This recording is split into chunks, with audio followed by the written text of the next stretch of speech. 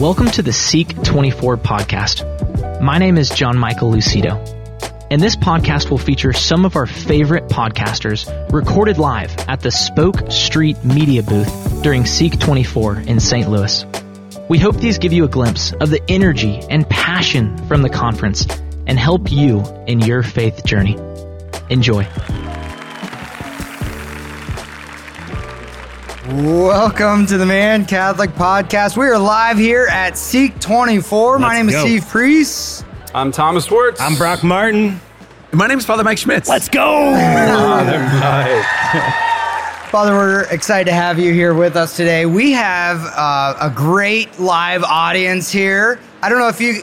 Let's hear it. Come on, let's get hear the it. Come on, we're microphones gonna to find the pick mic. you up. I don't know if the mics pick you up. We have a great crew here at SEEK24 in St. Louis with a special episode. Again, we are the Man Catholic Podcast, the three of us. Episode every week. We stick to about 20 minutes, so we'd love you to check us out. But today we have a great episode. We had Father Mike on early on. A year ago. About a year ago. Yeah. And the topic was how to not be a couch potato. Yep. And in that episode, you said 4 words that have really stuck with us and our listeners throughout this past year. And as a part of that topic of how to not be a couch potato, you said we need to learn as men how to reject passivity and embrace responsibility. Yeah, mic drop. And again, that theme, that the topic has come up in multiple podcasts over the past year. What we want to do is look at that again, but kind of take a deeper dive into that and more apply it into our lives. So it's great to have you back. Thanks. That sounds great too. I love that the reality, you know, one of the things that how that formulation of reject passivity, embrace responsibility came up was, I believe that there are, because of the fall, there are a couple temptations that men and women fall into. That the temptation that women typically fall into, and I apologize, but this is just kind of how things are a lot of times. The temptation that women fall into a lot of times is a temptation to control. I want to make sure everything's where it should be. I want to make sure everything's taken care of. I want to make sure everyone's taken care of. And in a good way, that's awesome, because that means that people are cared for. They're nurtured. Things are ordered. That's beautiful. Guys, a lot of times, because of the fall, our temptation is passivity. And so a lot of times what happens, we talked about this in the last podcast, but when a man and woman find each other, and here's a guy who's kind of tempted towards passivity, here's a woman tempted towards control, and at first it works out great. Like, you know, when it comes to the wedding planning, and like, honey, you're in charge of that. That's great. She's like, perfect. Finally, I have the binder all ready to go. And he's like, great. She's taking care of this. And she's like, great. I'm in control of this. And then they set up a life. And at first it's great because she decorates it because she's thought it through. And he's like, where do you want me to hang this? Right there. Okay. Where do you want this couch? Right there. Okay. And so he takes direction and doesn't offer a lot of input, and she gets to control. And what happens, of course, is it works until it doesn't. And so at some point, that control becomes resentment, where it's like, wait a second, why do I always have to be the one who makes things fine? Why do I always have to be the one who makes all these decisions? Why do I always have to be the one who has it all together? And he begins to resent it because he says, well, how come I'm not even a man? Why don't I get to make decisions? Why don't I get to input? Why am I emasculated? Well, like, bro, you emasculated yourself when you embraced passivity, and she put herself into this position of responsibility, or position of control, when she didn't trust him. And that's the thing, is like, so for the spoiler, we talked about this last podcast. So for men, the formulation is going to be reject passivity and embrace responsibility. It's not reject passivity and embrace control. Right, it's not that. Right. It's embrace responsibility. For the woman, it's not reject control and embrace passivity. It's reject control and embrace trust. Amen. And that's going to be the big relational kind of thing between men and women, is going to be when she says, okay, I get to actually release some of this control because you've shown yourself, you proved yourself that I can trust you to take responsibility. So it's going to be a growth process. If they've dug that hole where he's fallen fully into passivity, she's fallen fully into control, they have to build themselves out of that hole by he slowly proves that he can be trusted by embracing responsibility. Father, one of the things that I think you brought up in the last podcast that I want to make sure we talk about today is the vice of Acedia.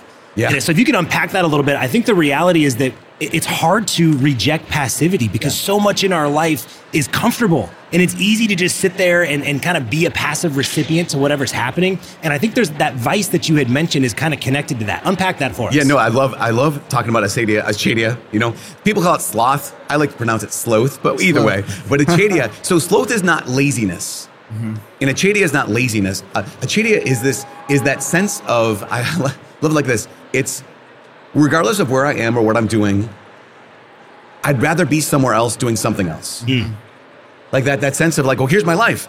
Yeah, but I can't wait until I could be somewhere else. I get to be doing something else.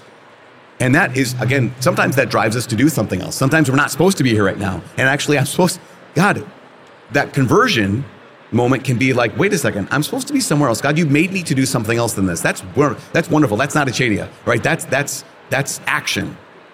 Acedia is, God, you want me to be here, but I want to be there. And the more and more we spend our lives looking around the corner for like, what's next, we can't live. I mean, it's literally impossible to live because if my whole life, think about this, if my whole life is spent wanting to be somewhere else doing something else, then I'm never really here, I'm never really now. And where can God be found? God's not found in the past, he's not found in the future. He can only be found in this moment. God's will can only be found in this exact moment.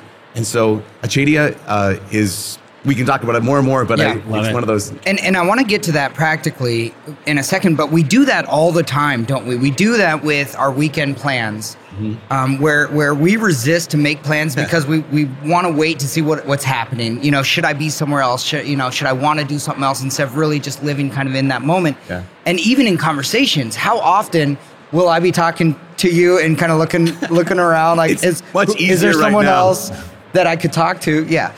But we do that like every day, all the time. We're constantly being distracted instead of being in that present moment. And sometimes we do need to be called to go do something else. But other times, and I brought this up with Michelle Dupont, you know, and I don't know if you watched the documentary last night, but she was so good. And I think saints and holy people are so good at being right there in that moment and not being distracted.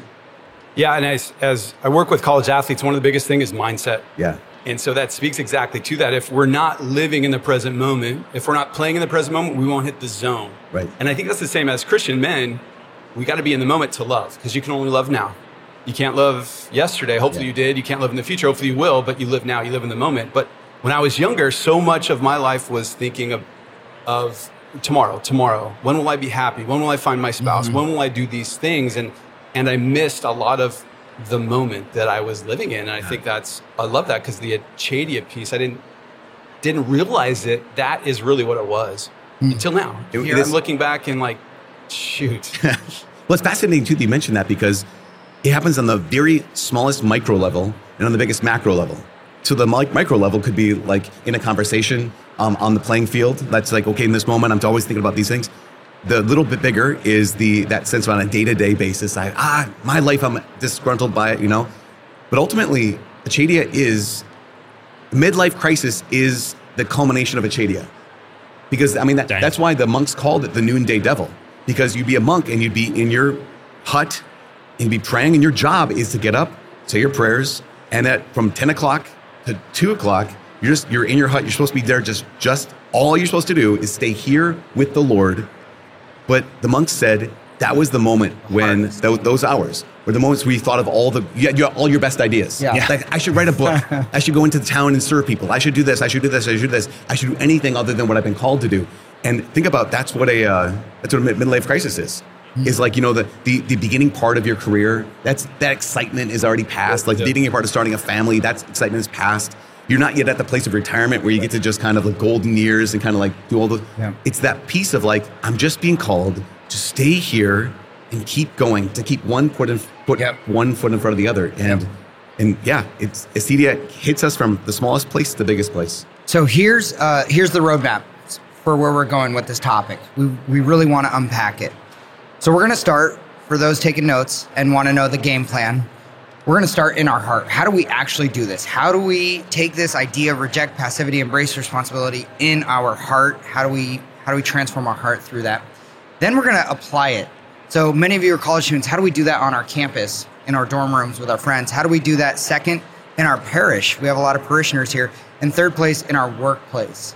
How do we do that practically with our fellow employees? So let's start. How do we do this in our heart? Yeah, to kick it off, Father Mike, when you're talking about the noonday devil and this time is when you kind of get your best ideas, if we're starting in our heart, I think this is so applicable in our prayer lives, right? It's when you're sitting in front of the Blessed Sacrament, there's something inside of me that wants to be somewhere else. Or I get this great idea of what I should be going and doing outside.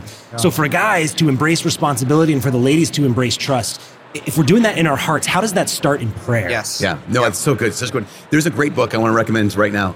It's by a woman named Colleen Carroll Campbell. It's called The Heart of Perfection.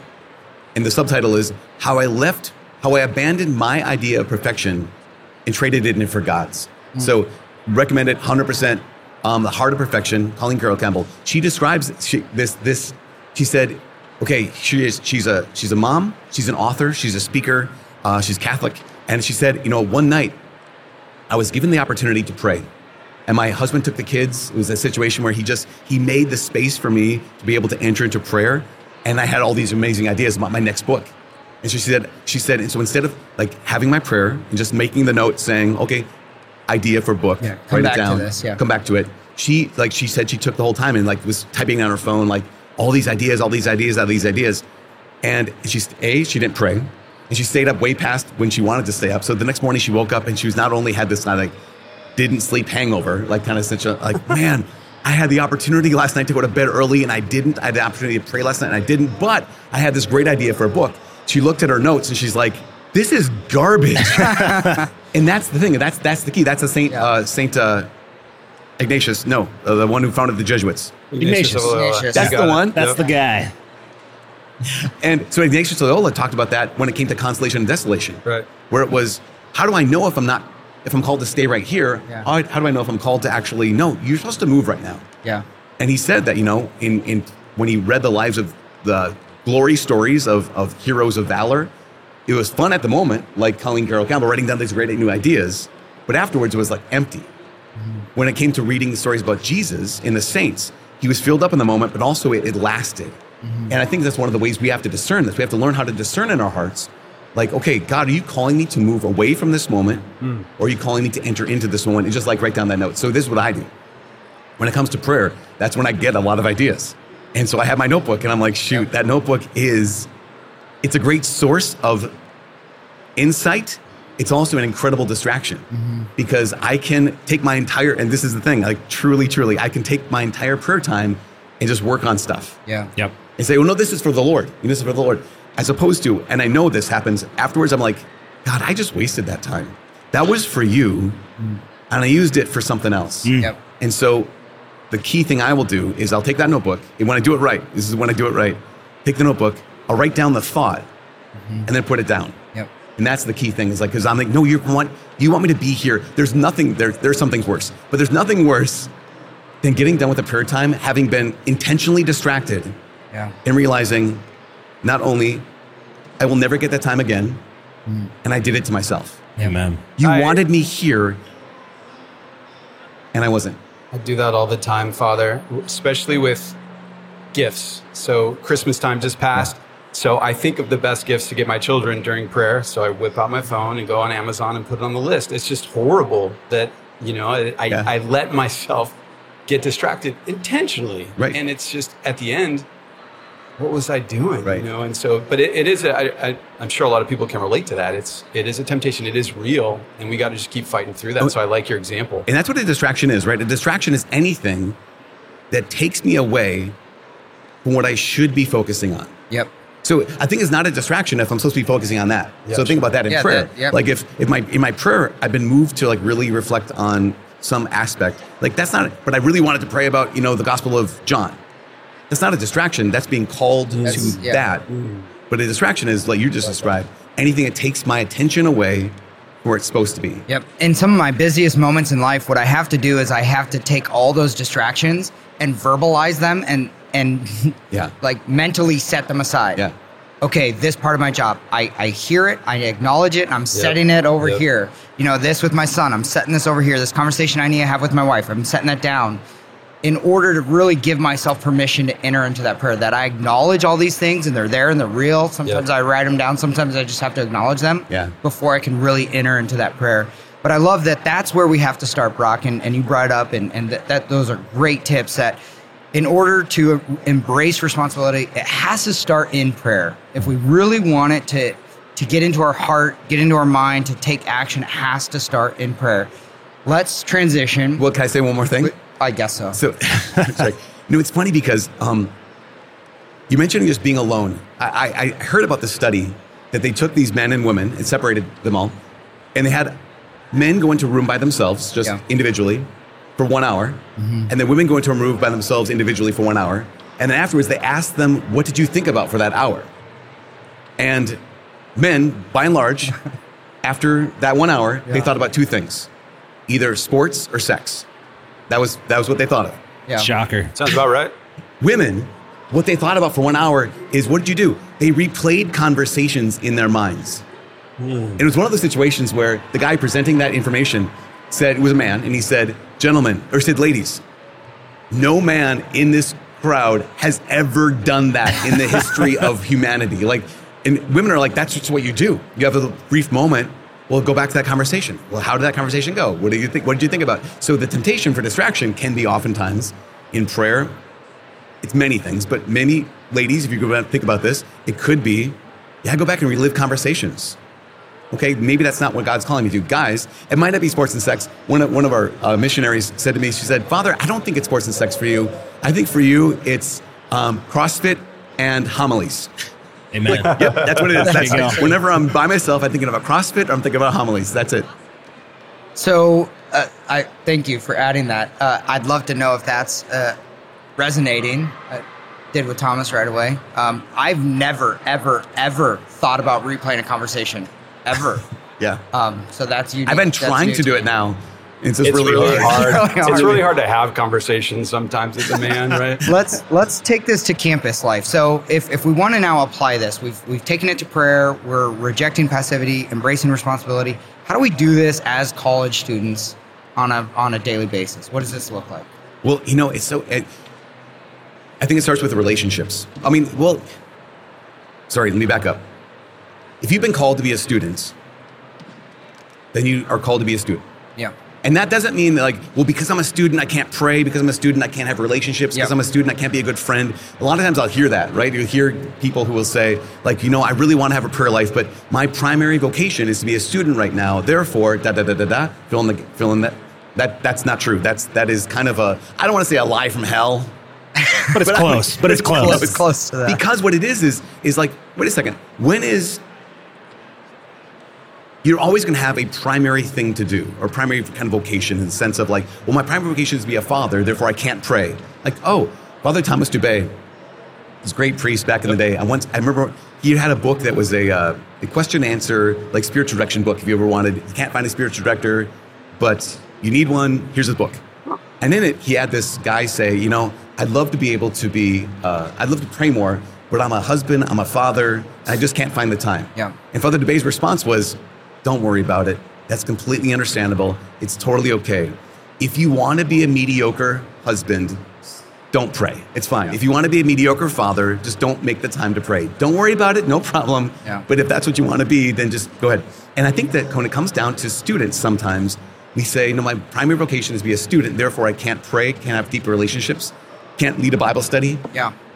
And that's not the case, not because Yep. at some point in life, you have to embrace. So what would be maybe a mantra that you would recommend, if that's even the right idea, with going back to when I was in college? I was always thinking of tomorrow, the future, not living in the present. Mm-hmm. How do you, if you catch yourself doing that, what would you say to the young Thomas of just remind yourself, be still, know that I'm God, live in the moment? Is there some practical thing that we can just, as we catch ourselves not being present, what's a habit we can develop? It's a good question. Well, I think one thing is realizing that sometimes what's due tomorrow is the work of today. Yeah.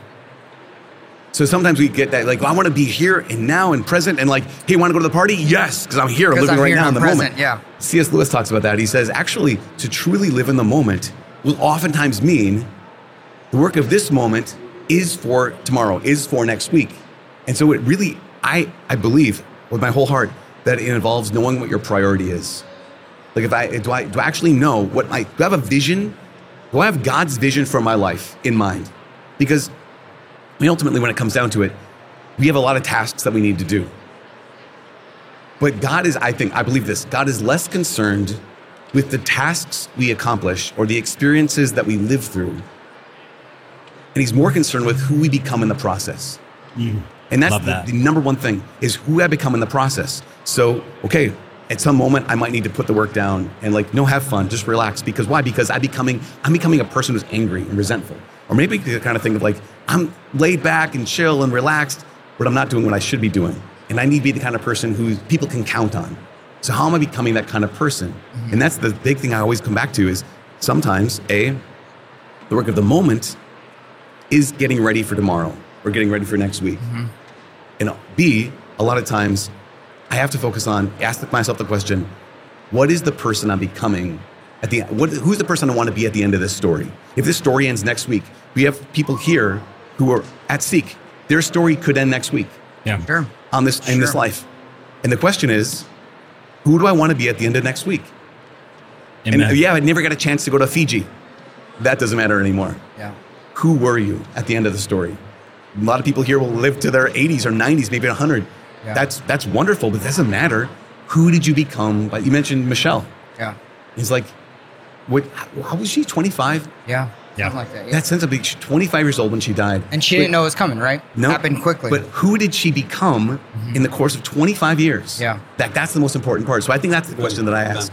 So, Father, we're talking this concept of reject passivity, embrace responsibility, or for the ladies, reject control and embrace trust. In this, we're talking about college students, and there are hundreds of college students here. The chaplain at University of Minnesota Duluth. There's a bunch of Go Bulldogs. There we go. Bulldogs over here. I want to touch on relationships, Father. How can men live this to embrace responsibility and for women to embrace trust in relationships on college campus? You mean dating relationships? Yeah. I would even say begin with any relationship. Begin with friendships too. So here's an example. I was so moved by this. I mentioned before we started recording that I have a relative who recently retired from the military. And he was special ops for 26 years.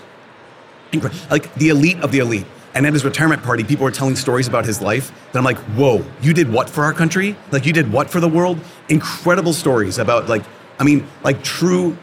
They were like, yeah, your relative is like a legit American hero. Your relative stuff is, they make movies out of. Yes, probably, they have. Yeah. He's a hero. One of the stories they told was this guy who got up and said, yeah, when I first joined this group of people, I was the new guy.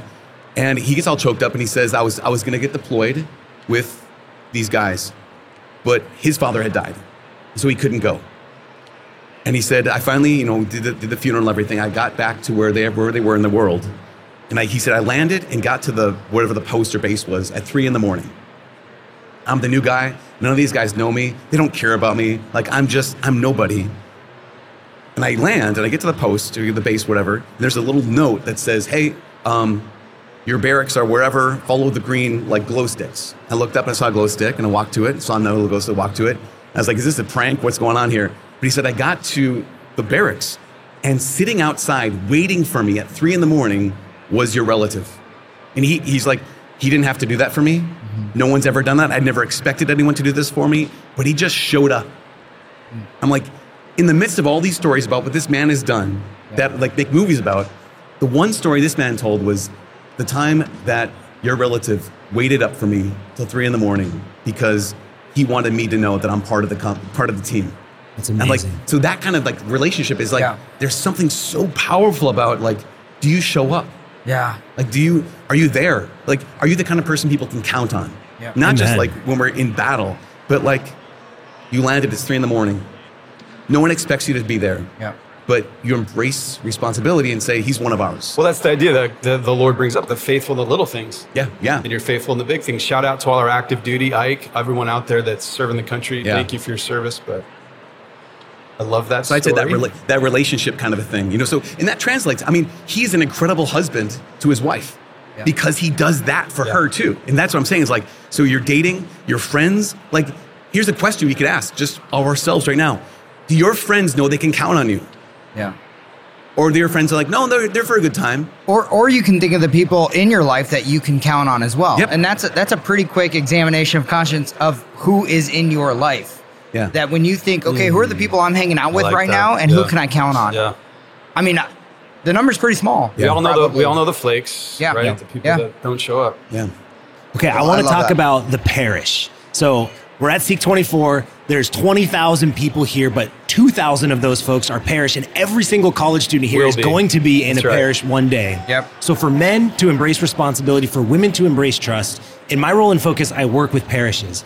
And many parishes rest on the shoulders of amazing women who are doing all this work. And I don't want to discount that. Yeah. But how can men embrace responsibility, and how can women embrace trust in parish life? Yes, so good. You know, I think, was it Matthew Kelly who did a survey that he discovered that 6% of all the work, all the funding, Yep. and all of the ministry that's done in a parish, or is there all the All the work is 100% done comes from by 6% of Yeah. people. Yeah, Matthew Kelly. And it was just amazing. And to realize, he says, what if you didn't just double that? What if you didn't just have 25? What if you had 1%? 1%, yeah. Like, that's amazing. So what if the men here, or men wherever listening, were to say, I'll be the 1%. What does that look like? Well, I think it looks like I have a brother-in-law who he was a stay-at-home dad for a really long time. Now he owns a brewery. Really cool. What a life. What a life. Yeah, this is a dream job. Yeah. This is- So at one point they moved to my hometown. He went up to the priest, and the priest is awesome. My brother-in-law is awesome. And he said, Father, I'm a stay-at-home dad. My last child is in school now. I have a lot of free time. What do you need? And he texted me because he's like, hey, Father hasn't gotten back to me. It's been 3 weeks. He hasn't gotten back to me. And I was like, wait a second. I know this priest, and I know this priest is a really good, like he's just a good worker. He has vision. I'm like, I think you're the first person to ever ask him that question. Wow. I legitimately think he's speechless. And he just was like, I don't know. What would I do if I had this guy? Spam call, reject. Yeah, right, exactly. He came forward and said, I'll do whatever it is you need. Yeah. And so what happened was, gave me a little more time, and Father contacted my brother-in-law and was like, okay, this is what I need. Can you do this? And it was one of those situations where it was like, just ask your priest. He won't have an answer. This is the reality. If any of the guys listening to this went to their pastor tomorrow or this week and said, Father, I'm available on Tuesdays. What do you need? I almost guarantee you none of them will have an answer. Yeah. But to go back to him again and say, hey, I just want to remind you, available on Tuesdays. What do you need? Yep. That's going to be one of the first steps. And be willing to do what he asks, because he may Yeah. ask you to do something that's not very glorious, Yeah. right? Yeah. So I was And you're gonna- kind of like, yeah. oh, I'm not as excited to do that. But I think to have that mentality of, hey, I'm willing to go pick up the sponge, or you know, It started with, hey, you have a truck. Can you help us haul this stuff? Yeah. Sure, no problem. You And, know, and then it was like, yeah. can you be in charge of the fish fry? Like, yeah. And then it was like, okay, now, when he got a hold of that, he's like, oh, the fish fry is not good enough. Yeah. We need to have a fish fry, like, that's amazing. I have a brewery. We're going to have beer batter. We're going to have this whole thing. But it started with, can you haul stuff in your truck? So I love the humility and the true responsibility that comes out of the question of, Father, what can I do for you? Because Yeah. I know a lot of us, and I've done it, Father, that I've gone to a priest and I said, look, I've been a focused missionary for 14 years. I know how to lead Bible studies. I know how to disciple. So here's what I'm going to do in your Right, parish, yeah. Father. I'm gonna light this up. And that's not the right approach, right? Right, The no. right approach is to say, Father, what can I do for you? And that might start with hauling stuff in your truck. And it'll be super tempting, I think, for everyone listening who's been through the Making Missionary Disciples track, which is awesome. How to lead a Bible study, how to give a testimony, how to reach souls. It'll be tempting for us to go to our parish priest and say, I have the answer. Right, yeah. yeah. And that's not the responsible approach, is what I'm hearing. The responsible approach is saying, Father, here's serve? who I am. Yeah, here's where I've been, but how can I serve you best? Yeah. Okay. I love that okay. approach. I have a question. So take what you just said, all of you. I love it. Analogy at home, I come home and I try to say to my wife, what can I do? And there's times when she's like, can you just look? There's clearly things to do. And I'm like, okay. That's really good. Can you just look? Can I you hate just that. look? Open your I'm like, I don't want to do the wrong thing, but you're going to be like, you should have this Pop way. So at what point do we have some initiative and at least not say, I'm going to do this, but bring suggestions? Yeah. Like, is that something that you Is think that will- helpful to a priest to say, like, That would be totally helpful. Okay. I mean, because my best ideas are someone else's, like completely every time. Like when I have, like I mentioned, we have our missionaries come to me and say, hey, Father, I've noticed this. I'm like, oh, thank you for noticing that. What should we do? Yeah. I think that, again, it's not reject passivity, embrace control. Yeah. Right. Yeah. It's that embrace responsibility, that sense of like, if your wife responds to saying, honey, I'm here, what can I do? 'Cause I've been gone all day. Yeah. What can I do? And she has a list, great. If she doesn't, Jump in. okay, I know what she normally asks me to do. Yeah. Yep, And the there's laundry. Right, the small thing. There was this young man, he graduated from UMD, and he was getting married. And so one like Friday, Saturday night before he got married, like couple weeks before, he invited a bunch of his married friends and me out to this bar to like give him last minute advice. And I'm like, okay, the priest, last minute advice for marriage. And at one point, one of these young married men, maybe married 5-10 years, he said, you know what I do? He said, every night I notice that my wife will get herself a glass of ice water. And so I just noticed that. And so I just started getting her a glass of ice water. Dang, that's good. She didn't ask me for it, but I just noticed. I know that every night she gets a glass of ice water, so I can get her a glass of ice water. What if I just do it? Yeah. She doesn't have to ask me because I know that she likes that. And so I just started doing that. And that's, I think, part of that embracing responsibility is, Yep. I mean, imagine how many parishes, how many campuses, how many relationships, if a man just looks up and starts noticing a little Yeah. bit. Now, that's a big thing because that's a step out of our, you guys, floorboards or what do they call those? Like that. Baseboards? Baseboards. I moved into the Newman house 19 years ago. And there was no baseboard around one wall and then another little piece of the wall. It's 19 years later.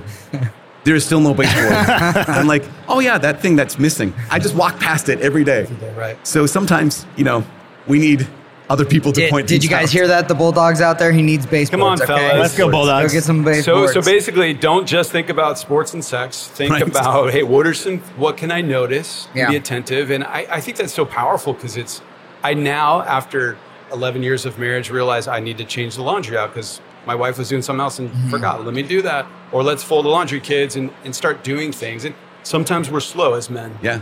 But that's okay. Well, Then then- we can just do not give up, like Monsignor Shea said, right? And also iterate, right?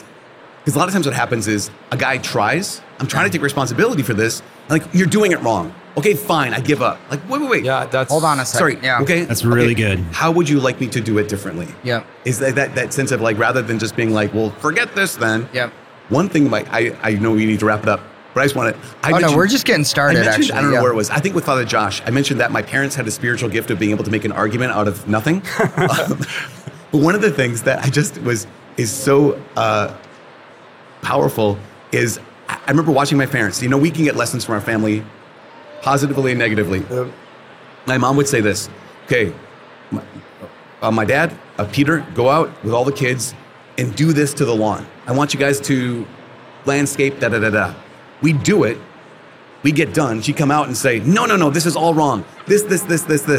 And then she'd go back in and we try to fix it. She'd come back out like, this is all wrong. I'm like, okay, at what point do my mom and dad say, let's stop? And my dad says, hey, Goody, come outside and do this with us so that we get to do it one time. Yeah. But I think there's something piece about that communication and iterating and being willing to be corrected and not give up. I'm really good at saying whatever. Like, that's my temptation. It's like, then do it. Flip the table. I love this idea of embracing responsibility, particularly in the parish and the family.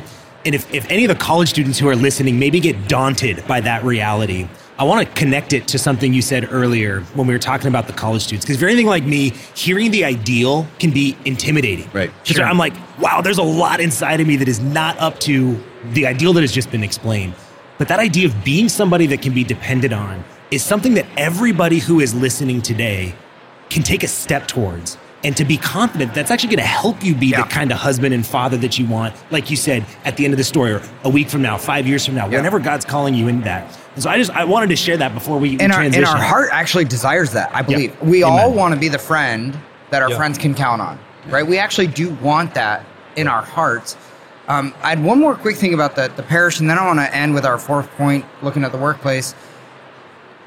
I think, so what I don't want to do is discount that our heart's desire to lead a Bible study, disciple, reach out in the parish is not good, and we should just set that aside.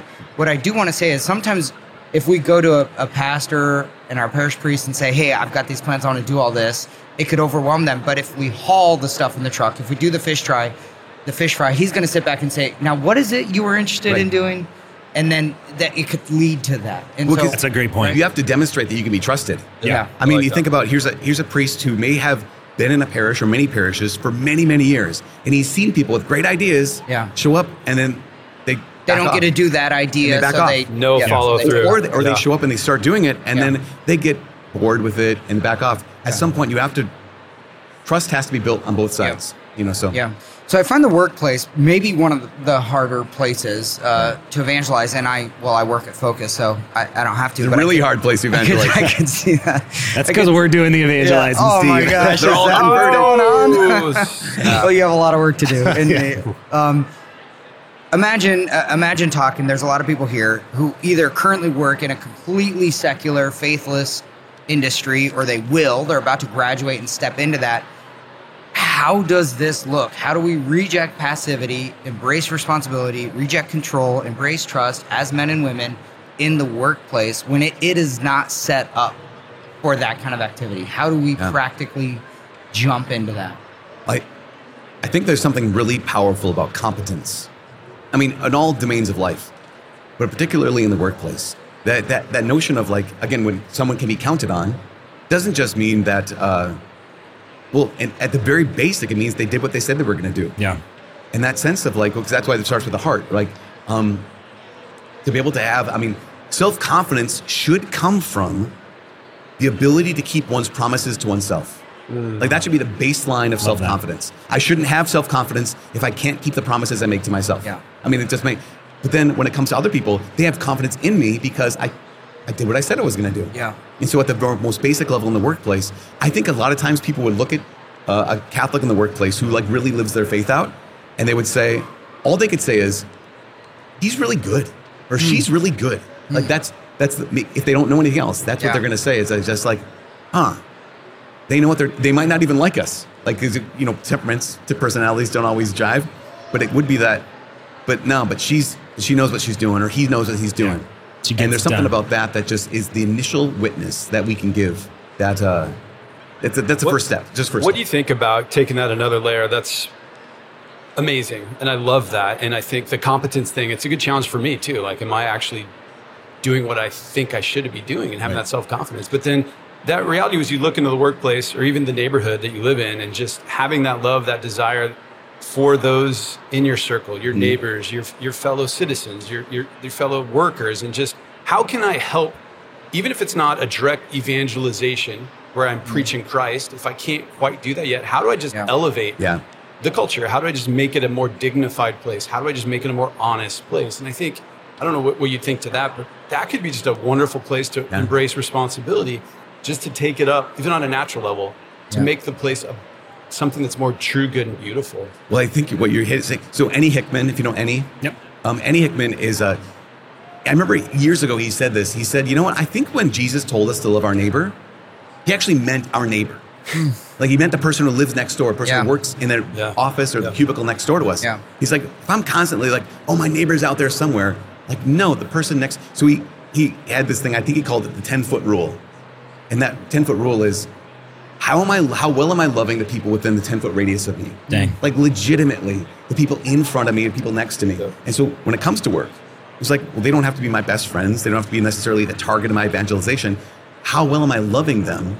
Because Jesus commanded me to love my neighbor. Amen. And right now, that's who they are. Yep. That's who my neighbor is. Yeah. I think elevation like that. Yep, I love it. And that's the idea of embracing this responsibility and not just living kind of passively, like, who's this neighbor? They're out there somewhere, or they walk by. It's actually taking a intentional approach to it. You're taking responsibility over your environment. Intentionality of being attentive. Maybe they're struggling in their marriage. Maybe their kid's sick, and just even those little things, like your relative that had the green flares, he was sitting there at 3 a.m. Like, how are we doing stuff like that in little ways? And then those big moments will come where we can, I would think, bring in Christ. Yeah, when we've been faithful in those little moments, the big moments become easier. There was an article a long time ago about how you can measure a culture by how many shopping carts in a grocery store parking lot are put back where they go. And I think that's a very simple little way, like, put your shopping cart back. It doesn't take any effort, really. Just put your shopping cart back, and you're starting to take a step of embracing responsibility and elevating the culture around you. Well, you know, it's funny because you mentioned the little things. I know that for myself, I'll often pull off on the expressway or whatever, and there's a person with the cardboard sign that needs help. And I'm like, oh, what do I do? What do I do? Like, okay, that is a good question. It's a real question. But do I also, with my people I work with, like if I know that they're sick, or I know that their kid is sick, or whatever the thing is, do I have the same, like, what do I do? Do I even ask, do I even ask the question, wow, God, do you want me to do anything here? And it could just, that could be the most simple, like you mentioned, like sometimes intimidating, overwhelming. Like it could be just like I asked about the cardboard box, like, God, what do you want me to do? That maybe when it comes to my work, the coworker, they're having a bad day. I'm going to leave them alone. That's what we typically do. Yeah, could be a God. Maybe it is. Maybe God's like, no, just give him some space. Yeah. But also could be like, God, what do you want me to do? But that's the responsibility. I love that question. God, how do you want me to live responsibility in this moment? Engage in this moment. What's our temptation? Disengage. Not my problem. Too long, men. I think we've disengaged from society, from the neighborhood, from whatever. You know, and I think, Father, thank you for bringing this topic to us, that line, and for revisiting with us, because it's just it's going to make such a big difference. Take the 8%, right? The Matthew Keller thing. Add 1 or 2 more %. If we just do a little bit more, then we all do it. It's going to ripple through society. And I think it's amazing. Yeah. Again, we are live here at SEEK24. We're the Man Catholic Podcast, all one word. Thank you for joining us, Father Mike. What a blessing to have you guys. God bless all of you, and check us out wherever you find your podcasts. That's it for today. God bless.